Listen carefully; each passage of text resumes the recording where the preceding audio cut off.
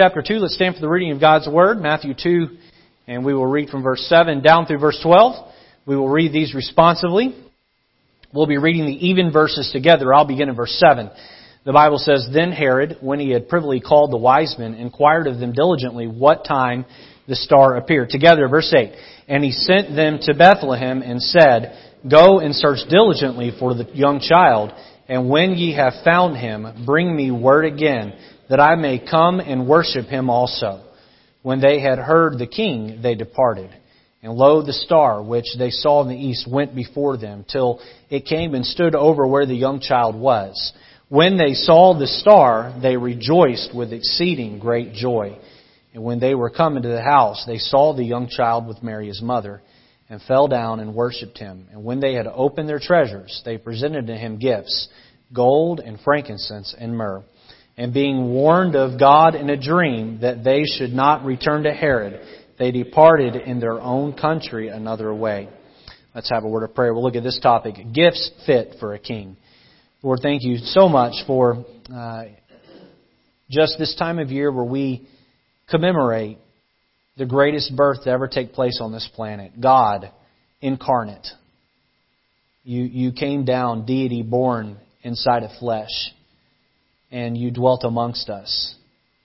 How thankful we are that you set in place that redemption plan so many years ago so that you could grow up, live a perfect life, and then, Lord, become every one of my sins on the cross, knowing how unworthy I was of salvation, knowing how that I was deserving of the death penalty for my sin, and how you stepped in my place, you became my sin, and then you acquitted me of my crimes. Thank you, God, that my faith was placed in that sacrifice so many years ago. And Lord, our prayer today as we look at this topic of gifts fit for a king, that if today there's someone in the audience who's not yet put their faith and trust in you for salvation, God, maybe they've been relying in themselves or another way. May they make that decision today. Help us, Lord, today to consider the text, a text that we're probably all familiar with, but to draw some things out, Lord, that can help benefit our Christian lives. In Jesus' name, amen. You can be seated. Ushers, I'll just say that if we have people come in and we don't have a place to put them, we do have room down here in the front. So just that you're aware of that. Matthew 2. Before we jump into the message this morning, I just want to really encourage everybody to be back this evening. This is meant to be a community event. How many of you have family Christmas traditions? Would you raise your hand if you have family Christmas traditions? Would you consider adding this to the list of family Christian traditions? If you weren't here last year, come this year. If you came last year, do it again, be here this year. And I guarantee you'll leave here tonight glad you did it, and your heart will be warmed by the service this evening. Also, tonight we'll be giving the gospel in the message and giving an open invitation for people to put their faith in Christ. And so this would be a good opportunity for you to get a loved one or a neighbor who otherwise would not come to church. Maybe you don't know how to give them the gospel. This would be a great opportunity to get them here so that they can hear the gospel message. And so be here for that. Also, I wanted to encourage everybody, January 7th, we're going to unveil the 2018 theme. The theme for our year, we pick a spiritual theme every year. This past year, 2017 has been Lift Him Up. We've talked about lifting up Christ. As Moses lifted up the serpent in the wilderness, John tells us so must the Son of Man be lifted up. And so next year we'll unveil the new theme, and then in the evening of January 7th at 6 o'clock, we'll be casting the vision for the church moving forward for the year, and then also just the future beyond 2018. So mark your calendars and plan on being here for that. 'Tis the season of giving gifts, is it not? How many of you all spent out by now? You spent and you bought and you bought and you bought, and you've watched the bank account just go kaput, right? My kids are anxiously awaiting tomorrow. They're 8 and 6. They're beside themselves. They cannot wait. And I guess if we had didn't have the rule that Mom and Dad had to be in the room, we would probably wake up at 3 in the morning and the gifts would already be open. That's just how that goes. It's that time of the year where you rip off a bunch of cheap paper with color on it. And we've gotten them some nice presents. I'll tell you, we've got them some clothes this year. I'm going to tell you, we spent top dollar on these clothes. And I'm sure that tomorrow when they get all these clothes, they're just going to be stoked. Okay, all right, we got them some toys too. As a kid, I loved Christmas. Can I just say, though, that what I really loved about Christmas was the getting. Now, don't look at me with that pious look. You were guilty of the same thing. But I believe that I enjoy Christmas more now than I did then. And most everything we do on Christmas has some tie back into the Christmas story. This is definitely true with gift giving. This morning we'll be looking at the wise men who came from the east bearing gifts for baby Jesus. Now, according to the National Retail Foundation, this is something I've wondered while out shopping this year. I've wondered this: how much does the average U.S. family spend on Christmas presents? Has anybody else here ever wondered that? Well, you're in good shape. If you haven't, now hopefully I've made you curious, and I'm going to answer that question for you. The National Retail Foundation found that the average U.S. household in 2016 spent $935.58 on Christmas presents. Right at $1,000. Right at $1,000. You know, those game systems aren't cheap, are they, for your young kids? And those presents you buy for the workplace or people you don't hardly know or care about, and all the gift giving that you do, that's a lot of money. That is a whole lot of money. And as we look back to that first Christmas, we find rather a much more humble beginning. I'd like to draw out two attributes about God this morning and then tie them into the Christmas story. So while these points may not seem like they relate to the Christmas story, I'm going to tie them in just a moment. The first thing I'd like to draw up by way of introduction is that God loves to do the impossible.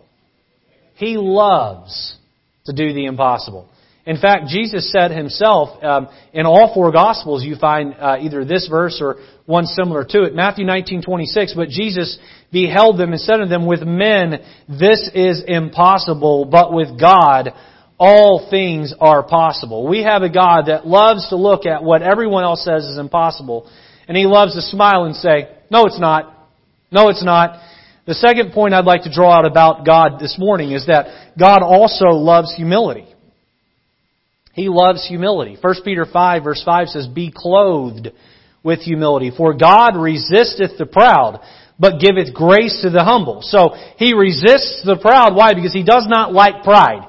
And then He gives grace to the humble. We're told over and over again, humble yourself in the sight of the Lord and He will lift you up. And so, how are you lifted up in God's world? Well, you must be humble first. So, not only does God love to do the impossible, but God loves the humble. He loves those that have a humble heart. We live in a day and age that the attitude is, hey, listen, if I don't look out for myself, I'm just going to get ran over, and so I got to stand up for myself and toot my own horn. And I got to say that might be the case in some secular places, but God is the one ultimately that will promote you, and He's looking for the humble and hardworking to promote. Many have wondered why God, the promised Messiah, the Savior, the Christ, why He would come to earth and be born in a damp, drafty barn to peasant parents and spend His first night wrapped in rags used to clean animals or swaddling clothes. Many have wondered why the first folks told about baby Jesus, the Messiah, they weren't lawyers and doctors and religious folk. They were lowly shepherds that were nomads that traveled from one place to another. Many have wondered why the God of the universe that left a throne of wealth and great riches and holy, holy, holy being sung in His presence, why He would come to earth in such a humble setting. Well, when you consider that God loves to do the impossible and that God loves the humble, it kind of makes perfect sense, doesn't it? Makes perfect sense. Our Messiah, the Savior, He did not come in on a horse, riding in to save the Israelites from the Roman captivity. Now, most of the scribes that had been studying the prophets, the major and the minor prophets. If you're coming on Wednesday nights, we're going through the minor prophets right now. Most folks that read and studied this during the day, they thought that the coming Messiah, they didn't separate the first coming from the second coming. They figured the first coming was Jesus coming to throw off the Roman tyranny and reestablish Israel as a political dominance in the world. And Jesus would be the Messiah, the Messianic king, David's lineage, King David coming back and reestablishing the throne to rule and reign. And by the way, that's still going to happen. If you study it out, that's not yet happened. Jesus one day will rule this earth right here from Jerusalem on David's throne. But there was that first coming where Jesus had something greater in mind. You see, God in heaven, He saw the Romans who had enslaved the Israelites, but greater than that, He saw humanity that had been enslaved by sin. And before He could free Israel, the Israelites from political bondage, He first needed to free them from the cruel taskmaster of Satan. Jesus was born in a humble setting to poor parents. And while Joseph and Mary did not have many earthly material goods, I will say this about them: they were very, very rich in faith. Now, you know the phrase, "He who holds the purse holds the power." Right? In our government, Congress is supposed to hold the purse. That's how that works. In my home, I hold a wallet and my wife holds the purse. So I guess you know who has the power. Amen? The idea there is he who holds the purse holds the power. The person that has the money, boy, they're the ones that get to call the shots. They're the ones that really are in charge. And so whoever has the money, boy, they're in charge. And I got to say that my God in heaven, He owns the cattle on 1,000 hills, the Bible tells us.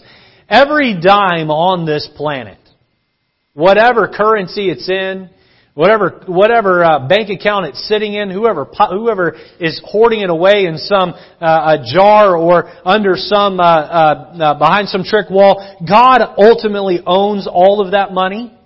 And so you look at God who puts His Son in a lowly setting and you go, this is impossible. How can someone who's coming out of Nazareth, born in Bethlehem, the least amongst Judah, how can this man ever stand up and do anything great? Well, His Father, the God of heaven, He owns the cattle of 1,000 hills. There is no limitation to our God. I believe that just as the wise men gave their gifts to King Jesus, we should likewise consider what we can give to our King and Savior this Christmas season. Let me say here before I jump into the meat of the message that I love the gift giving this time of year. There are a bunch of things that are done by people who don't even believe that Jesus is God. They take God's name in vain 364 days a year, and then on Christmas they give out presents in His name. They jump in on the traditions and the seasons, and I believe that much of our Christmas traditions and rituals here in America have become very secularized.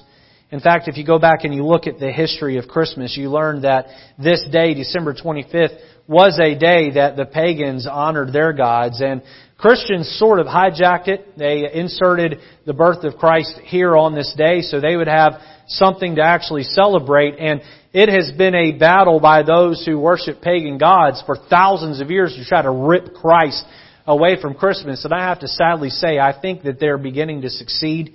I turn on the radio and I have found the quote-unquote Christmas music station. And listen, I grew up listening to Rudolph the Red-Nosed Reindeer and Jingle Bells, and there's a part of me that loves that stuff, but it's sad that you listen to 25 songs in a row and not one mention of Jesus is given. And this is just where we're at as a society. And I'm glad that today in Stratford, Connecticut, we can gather together and fill up an auditorium with people who still want to keep Christ at the center of Christmas. Now, you're here today and you're giving of your time, and I'm thankful for that. But let me just say this. Tomorrow morning, don't just wake up, read the Christmas story, and then forget about Jesus the rest of the day.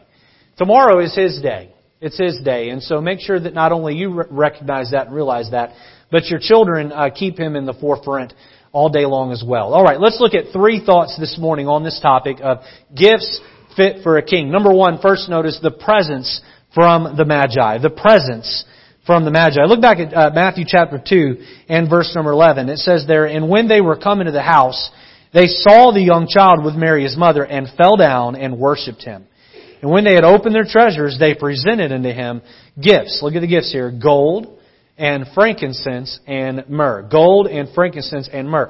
We're going to look at 2 sets of gifts this morning that the Magi offered. First of all, notice letter A, the tangible. The tangible. These Magi had traveled quite a ways to get to Bethlehem where Jesus was. When they arrived, they came bearing gifts for the coming Messiah. So, what were the gifts and what meaning did they have? What meaning did they have? So, first notice the gift of gold. The gift of gold there. And the first thing I'll say about that is that it represented royalty. Now, these gifts were symbolic of who God was. And the men that brought these gifts, they had done their homework and they were well aware of who this baby was and what exactly He meant. And I believe they knew exactly what He had come to earth to do. They had studied the prophets a little bit deeper than most. So when I think of gold, some other words I think of are precious.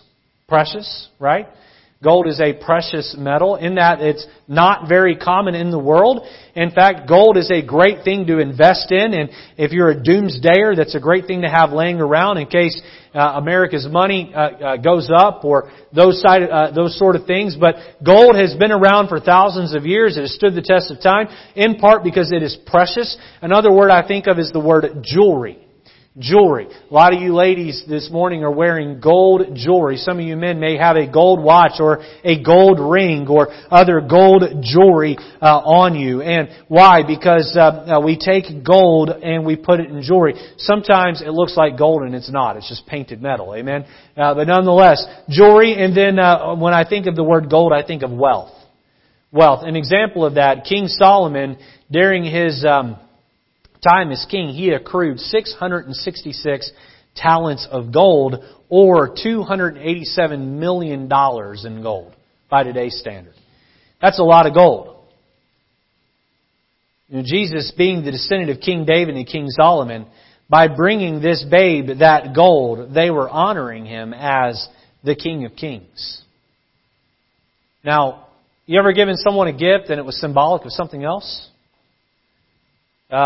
That's what this is. Now, Friday I had the privilege of standing here and marrying a sweet couple, Kyle and Autumn, and there was some gold in those rings there. And Autumn slipped a gold ring onto Kyle's wedding finger for their wedding celebration. And that ring wasn't just a symbol, wasn't just a gift of a ring, right? There was much more meaning to that ring. Many of you here today are married and you're like I am. You're wearing a wedding ring. And that gift, that ring was given to you by a spouse. And there was much more symbolism behind that than just the ring itself. Such was the gold. They were honoring Him and recognizing this little baby as being a king. You say, well, Pastor, can you prove that? I sure can. Earlier in Matthew chapter 2, they show up in Herod's castle and they say, where is He that was born King of the Jews? So by giving Him this gold, they were not only calling Him king with their words, they were calling Him king through a gift. The next gift they gave was frankincense. Frankincense. And this gift was to represent Christ as deity or as the great high priest. If these wise men knew the book of Isaiah, and I'm sure they probably did, then they know that chapter 16 and verse 6 tells us this: they shall bring gold and incense, and they shall show forth the praises of the Lord. They shall bring gold and incense. And so this frankincense was that incense. While the gold symbolized a recognition of baby Jesus being the heavenly king, the frankincense symbolized baby Jesus as being our great high priest. Back in 2016, I preached a series of sermons out of the Old Testament entitled Seeing the Savior in the Sacrifices. We took the Old Testament sacrifices and we talked about how they would offer these sacrifices up on the altar and how Christ completed all those and how those pointed to Jesus. Every detail pointed to them. Now, if you go back and you search for the word frankincense in the Bible, quickly what you find right away is Leviticus 2, 3, 4, 5, and 6. Where those sacrifices were done, frankincense was involved. Frankincense was used. Why? Because Jesus Christ would be anointed with this frankincense. He would be the great high priest that would be there to intercede on our behalf. In fact, 1 Timothy chapter 2, verse 5 says this, "For there is one God and one mediator between God and men." Who is that? That's the man Christ Jesus. This is the verse why us Baptists believe you don't need a priest to intercede on your behalf. Now, if you need counsel and you need help in your life and you come and schedule an appointment with me and you come to my office and you start confessing your sin to me, I will listen to you and I will try to give you some advice from the Bible to help make your life better. But can I tell you, you don't need to confess your sin to me. You can confess them straight to Jesus Christ. Because that's your mediator between God and man. The man Christ Jesus. In fact, there were priests in the Bible. And these priests were important. These priests were necessary. But look up here, please. When Jesus came, He was the last and final priest that was needed. He would come and He would hang on the cross. We'll talk about that more in a minute. He would rise from the dead. After His death, He would gather together His own blood. And just like the priests in the Old Testament would sprinkle the blood of that lamb on the altar, Jesus would take His own blood back to heaven and would sprinkle it on the altar of heaven, atoning for our sins, setting the difference between our sin and God's wrath and satisfying and appeasing God. He is my high priest. He is your high priest.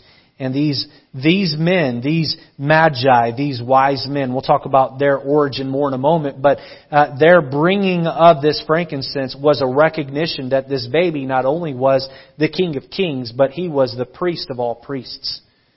The last gift they offered there was myrrh. Myrrh. And here they were bringing this because they knew that this baby would suffer. You find this substance around the person of Jesus 3 times in Scripture. Here in Matthew 2, it's given to Him as a gift.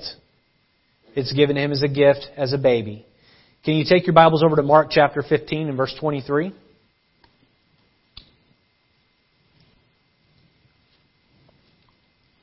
Mark chapter 15 and verse 23, we find that here we find Jesus, what He came to earth for. He came to die. He was born to die on Calvary, and here He's hanging up. And by the way, that word Calvary, that is a location. You'll hear Calvary Baptist Church, or you'll hear the word Calvary thrown around. That was a location. That was the location that Jesus died. Another name for that was Golgotha. The word Golgotha means place of the skull. And I've been told by those who've been to the Holy Land that if you look at the place where Jesus died, it looks just like a skull. And so that's where we're at now in Mark 15. He's hanging there on the cross. The Bible says there in verse 23, and they gave Him to drink wine mingled with myrrh. Mingled with myrrh. But He received it not. This myrrh was given to Him because the myrrh was given to Him as a baby because they knew that He was going to suffer. And this was supposed to be some kind of a painkiller. I believe, if my memory serves me correctly, that He was given this after He cried out, my God, why hast Thou forsaken me? He was in pain. He was in agony. And they were offering this as a pain killer for His suffering. Turn over to John chapter 19, if you would. John chapter 19, we find the third time that myrrh is around the body and the person of Jesus. Now, Jesus is dead. This is John's account of the same story that Matthew, Mark, and Luke would give of the death of Jesus. And now Jesus is dead. And the man Nicodemus, who He led to the Lord back in led to Himself, led to salvation back in John chapter 3. We find in John 19 it says, and there came also Nicodemus, which at the first came to Jesus by night, that's John 3, and brought a mixture of myrrh and aloes, John 19:39, about 100-pound weight, verse 40. Then they took the body of Jesus and wound it in linen cloths with the spices, as the manner of the Jews is to bury. They were fragrancing the dead body of Jesus, wrapping Him in these linen cloths, Nicodemus. And We know that Joseph of Arimathea would be involved in this as well. What were the tangible gifts given to baby Jesus by the Magi? Well, they were gold. They recognized baby Jesus as being the Christ, the King. They were frankincense. They recognized Jesus as being the great high priest that would atone for the sins of the people, of mankind. And they were myrrh. My friend, so many people this time of year celebrate Christmas because our culture tells us to do it. And they'll blow up Santa Clauses in their front yard, and they'll hang lights everywhere, and they put a tree up and they decorate the tree, and they go out and spend that $900 and some odd dollars we talked about a few minutes ago on Christmas, and buy all the gifts and the cheap paper and wrap them up, and get the tissue paper and stick it in bags and stick it all under the tree. And tonight I'll be assembling a large item like many of you will be for one of my children, and I'll probably go to bed at whatever and be looking for a 24-hour store to buy batteries, right? And these are things that go on at Christmas time. But my friends, Jesus came to die. We celebrate His birth, but we forget about His death. Now, let me ask you a question this morning. I want you to put on your thinking cap for me. If I could behave in a manner that would please God so that He would grant me access to heaven, then why would Jesus come and hang on a cross? I want you to think about that. If I could be good enough to earn my way to heaven, then what's Christmas even here for? Now, you're God. I want you to put your thinking cap on here again. You're God. You're sitting in heaven and you're looking down at your creation. And they've blown it. I mean, there's sin everywhere. There's sin in every person. In fact, if you're here today, you're a sinner. And I don't say that to be offensive. I'm a sinner too. To breathe air in and out of our lungs, eventually we're going to sin. In fact, some of you have already sinned today. If you haven't, you'll probably sin before the day's over. You say, well, I haven't done anything wrong. Well, have you had a proud moment? You told a lie even to yourself in your head? Have you complained about anything? Some of you complained that the line was too long upstairs, or that you didn't have that item, or that yours didn't get eaten very much. Whatever. We complain and we sin. We have sin inside of us. Because of our sin, God cannot let us into heaven. When I'm sharing the truth of salvation with a child, I'll use a very simple illustration. And I got to say this morning, I love simple. Simple is good. Here's what I'll tell a young child that's, say, between the ages of 5 and 10 years old. I'll say to that child, if you were running around outside and playing and you fell in a mud hole, you got mud all over your clean shirt. You went inside and you took that shirt off and you put it in your clean shirt drawer. How happy is Mommy going to be with you? Oh, that's not good. No. Does a clean shirt belong in a dirty shirt belong in a clean shirt drawer? No, it doesn't. Your dirty, sinful heart does not belong in a clean and perfect heaven. You say, but I've done good. That doesn't take away the bad. But there were plenty of days I didn't jump in the mud hole. Doesn't change the fact that you've got mud all over your heart. That mud's called sin. I'll look at that little child and I say, where does that dirty shirt belong? Well, it belongs in the wash. They know the answer every time. And I'll say to that child, I'll say, okay, let's throw your shirt in the washing machine, but let's not put any soap in there. We're just going to run it through the cycle. Is it going to get clean? No. I've never had a child get this wrong. I'll say, well, what are we missing? Well, you're missing the laundry soap. I'll say, what if we wash it without the laundry soap? Well, you'd have to wash it again with the laundry soap. You see, the laundry soap that takes the stains of sin off of your heart is the blood of Jesus. Jesus Christ hung on the cross and His blood was sinless. And that blood is the cleansing agent that washes away our sin. In fact, Hebrews chapter 9 tells us in verse 22, without shedding of blood, speaking of the blood of Jesus, there is no remission. There is no remission. There is no forgiveness. There is no cleansing. I'll say to that child, I'll say, well, what happens if you take your dirty shirt and you chuck it under the bed and you hide it? You never offer it to mom or dad to wash. They'll say, well, once it was found, I'd be in trouble. But it would never get clean down there. See, many people go through life and they never offer their heart to Jesus to be cleansed. They never call on Him and trust what His sacrifice was on the cross. They never ask Him to cleanse their sins away. And I would say to you that if being a good person will get you is what it takes to get you into heaven, then how in the world did that thief hanging next to Jesus get in? Well, he was being murdered for his awful, atrocious crimes. And he would even look across Jesus at the other man and say, we deserve what we're getting. He knew he deserved it. We deserve what we're getting. This man doesn't. And then he would look at Jesus, and what was the element there of salvation? It was his faith. He'd say, remember me when you enter into your kingdom. And Jesus said back, today thou shalt be with me in paradise. Today I'm going to save your soul. The greatest gift of Christmas is the gift being offered to you, and that is the gift of eternal life. That gift was not purchased by Visa or Discover or American Express. That Visa was purchased by God in heaven. He laid down the life of His Son on the counter, and He bought the gift of eternal life.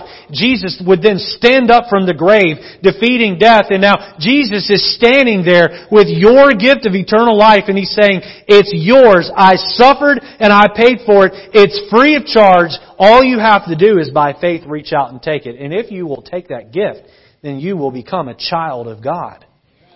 Once God adopts you into His family, that is an eternal adoption that can never be undone. Letter A, we see the tangible. Letter B, we see the intangible. The intangible. So we've looked at the gold, the frankincense, and the myrrh that was offered by these men to Jesus. By the way, it's fair to get in here, we don't know how many wise men there were. I know the song says, we three kings of Orient are. We don't know if they were kings. We don't know that. We don't know if there were three of them. There's no way of knowing that. God didn't share that with us.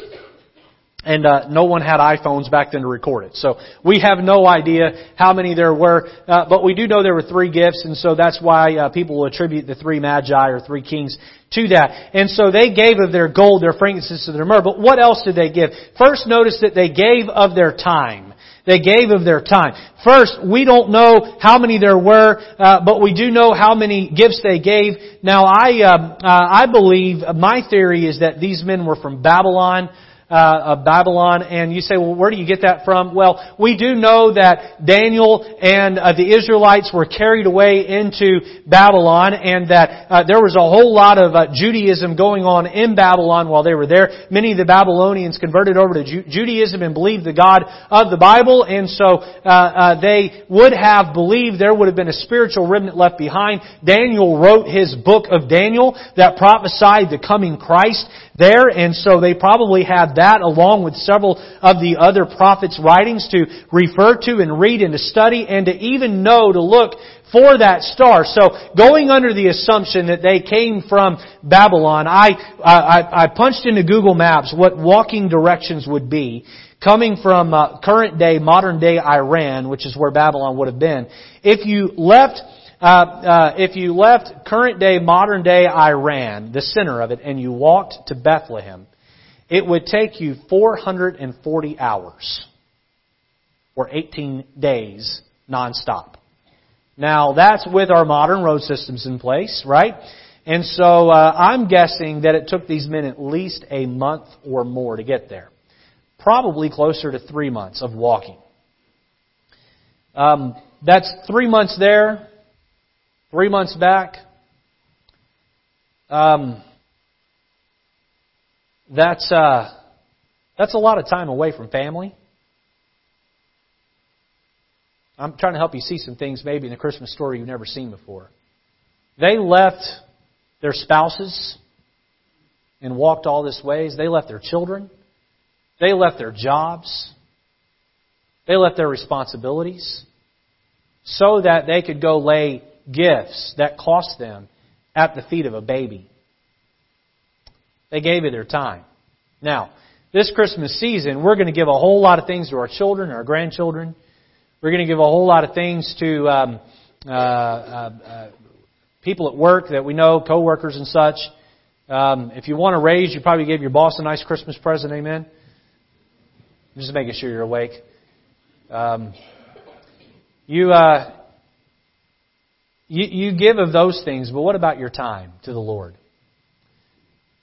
For those of you that attend our church and are faithful to our church and have been here for quite some time, if all you do is show up and sit on a pew and listen to me preach and throw a couple bucks in the offering plate when it comes by, and I'm talking about those who come regularly, faithfully, let me just say thank you. I'm glad to have you. And if that's all you're ever going to do, please just keep on coming. But can I say that there reaches a point in time in a Christian's life where God wants you to do just a little bit more. And He wants you to sacrifice for others around you. Somebody's got to watch the nursery. Right? Somebody's got to be upstairs with the children's church. Somebody's got to drive the bus. Somebody's got to work the bus route. Somebody's got to teach the Master Club program on a Wednesday night so that our children will learn the Bible and our next generation is equipped behind us. And these are time sacrifices. So to those of you here today that are already doing those things, let me say thank you for giving of yourself to this baby, just like these wise men so many years ago. The second gift they gave that I would like to point out that's intangible is they gave of their treasure. Now, when I say it's intangible, I know that you can touch treasure, but I want you to look beyond just the money, the physical money or items they offered. It's easy for us to look back at history and see a set of facts, but separate out the human emotion, right? We study the War of Independence or the Civil War. We go back and look at World War I or World War II. Maybe a little less of World War II because we still have some of their veterans amongst us. But you go back and look at some of these old wars and you kind of get where you look at the facts and you look at the stories and you forget that, hey, these were real people that lived during these times. Right? They suffered hurt and pain. They suffered, or rather they enjoyed victories and they had feelings that were good and feelings that were bad. And oftentimes we'll look at a story in the Bible such as David slaying Goliath and we'll think, well, yeah, he slayed Goliath and all that and they beat the Philistines that day. And we'll forget that, hey, these were real people and these were real emotions and this really happened. And we go back here and we see that, listen, these guys, they had to reach deep into their pockets and they had to give that which hurt their own bank accounts. They hurt their own wealth status. They reached into their chest and they pulled out of their gold and they laid that gold down for baby Jesus to have. They reached in and they pulled that frankincense and myrrh out and they gave that to the Lord. Maybe they took money and bought those things, but the point I'm getting at here is that they were poorer financially on the back end than they were before. Why? Because they wanted to give to something that mattered deeply to them. And in that sense, it was an intangible gift that they offered. It wasn't just what they gave, it was what they sacrificed and they no longer had. In fact, Matthew 6 tells us where your treasure is, there will your heart be also. And I would say that you show me where you spend your money and I'll show you who your God is. Who your God is. If you pour all your money out on season tickets to go watch the Giants or the Jets, and I would tell you, you're wasting your time. Amen. Or you really highfalutin and you go up and buy season tickets with the Patriots. If you like watching a bunch of cheaters, go for it. Amen. Church split. Amen. If that's where you want to spend your money, I'm going to tell you that that's where your God lies. If you spend your money on cars and jewelry and big fancy houses and nice clothes, then I would tell you that's where your God is. But if you are giving your treasures to the Lord and you're investing in people and you're investing in humanitarian causes and you're investing in the eternality of souls through our missions program, then that's where your heart really lies. And so I would tell you to make sure that you are giving of your treasures to the Lord, just like these wise men did. The last intangible I'd like to point out is that they gave of their talent. Their talent. Now, by the significance of the gifts, it is obvious that these men had taken the intelligence that God had given them and had invested hours and hours and hours into understanding biblical prophecy. I mean, dozens and dozens of hours. Now, a lot of people will look at the Bible and they'll say it's too complicated. It's too complicated. But they can break down what an RBI is. They know what, they know what the WAR stat in baseball is. They know what a pass interference call in football is. They know all the rules inside and out. I mean, I've met kids who have every single player's batting average memorized, but the Bible's too complicated. Bible's too complicated. I'm talking about people who they know everything there is to know about how to build a building. I love to pick on this crowd. Do we have any mechanical engineers in the room? Anybody who's a mechanical engineer background? We got one. Okay. Anybody else? Got another one over here. That's right. I love to ask a mechanical engineer what they do. If you ever meet one, ask them, and they have a very tough time answering that question. They just do. Am I right? Am I right? It's a tough question to answer. You know why? Because you've got to be super, super, super smart and super, super, super educated to excel in that world. And so I look at people, and I'm not picking on you this morning, right? I look at people who are in that world, and I say, wow, you are so intelligent. And then you look around at other professions and people that do what they do, and you step back and you go, good night. If you can be so knowledgeable about these other things, why don't you take that brain that God gave you, and why don't you invest that into understanding spiritual things? Now, on a side note, I got to get this in here. Many people who study prophecy, not everyone, and we've got some here that study it, and this is not, I don't know this to be true of anybody in our church, but many people who study prophecy, they do nothing with it. Their biblical knowledge does not push them into action. And I would say if your biblical knowledge does not push you into action, then your biblical knowledge is dead. Right? So we ought to study the Bible, we ought to understand it, then it ought to propel us to go out and do it. I love reading in Revelation and understanding that, hey, Jesus' return is imminent. He could come at any time, and that's exciting, and all of the prophecy and revelation of the coming up events that are coming in Scripture, boy, those are fun and neat to study, but if that doesn't push me to put a couple more gospel tracts in my pocket to give to someone and invite to church and tell about Jesus, then that knowledge is dead knowledge. It's not pushing me to do anything. These people, these men, they had incredible brains, but instead of using them to make themselves rich and make themselves fat and happy, instead they used that knowledge in order to better understand that the Messiah was coming, and it prompted them to do something with it. And so here we see the presence of the Magi. Number 2, we'll move through these next 2 rather quickly. Notice the posture of the Magi. Look back at Matthew chapter 2 and verse 11 with me. Matthew chapter 2 and verse number 11.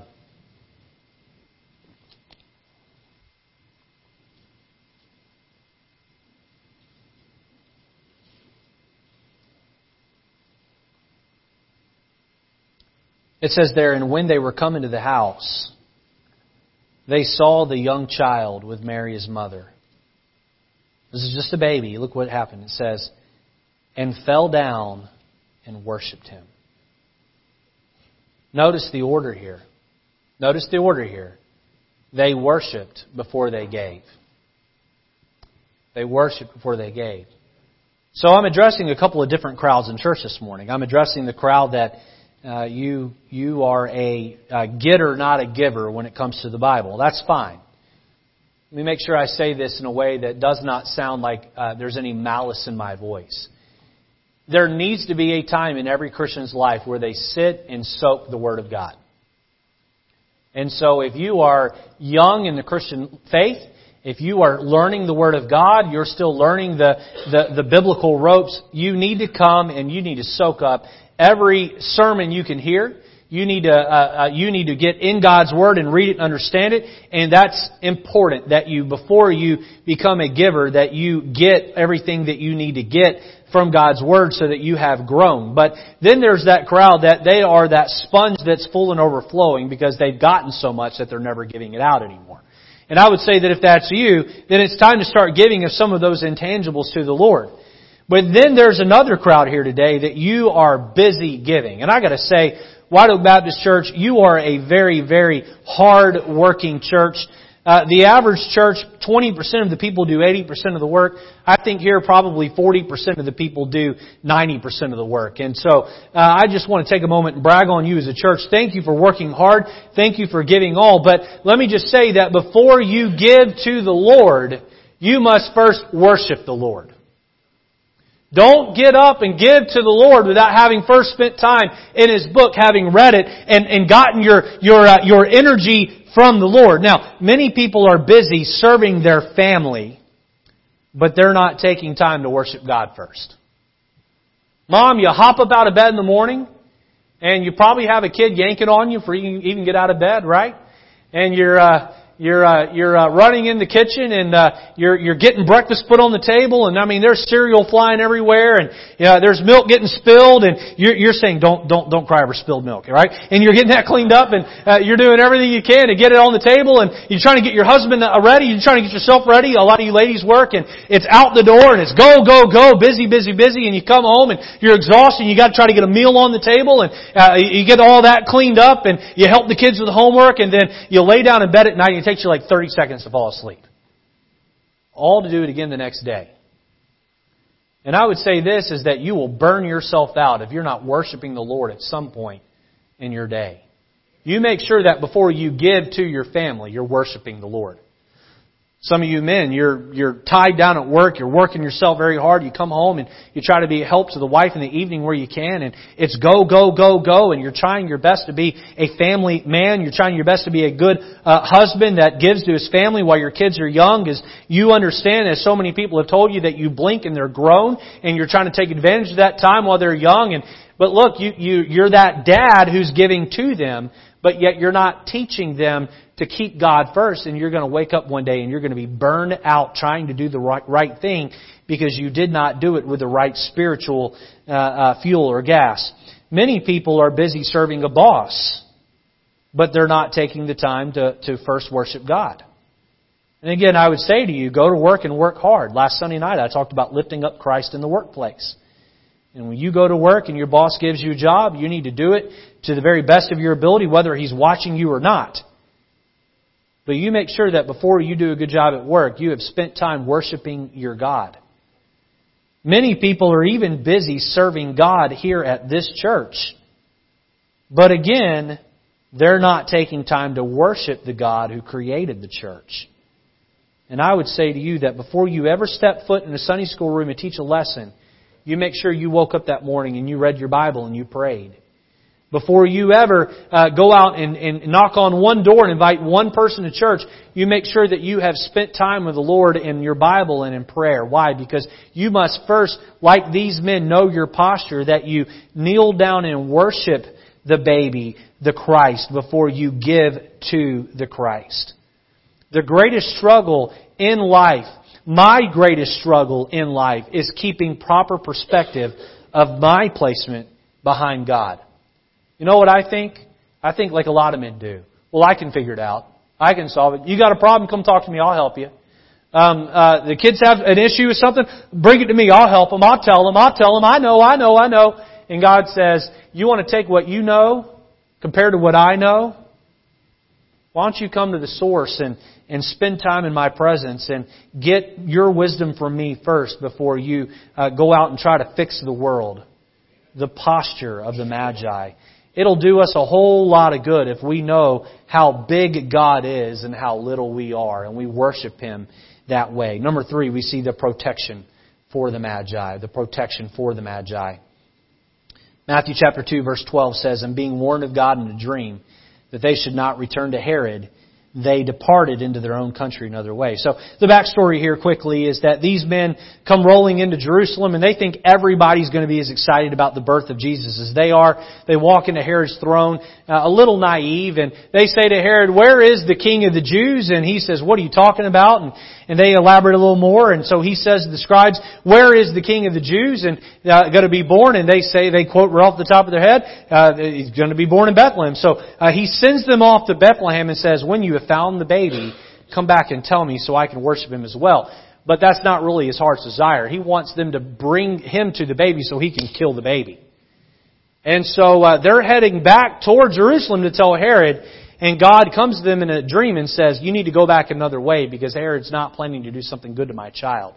And so they leave and go a different way. And God not only protects His child, but He protects them. Psalm 91, 1 and 2 says this, He that dwelleth in the secret place of the Most High shall abide under the shadow of the Almighty. I will say of the Lord, He is my refuge. He is my fortress, my God. In Him will I trust.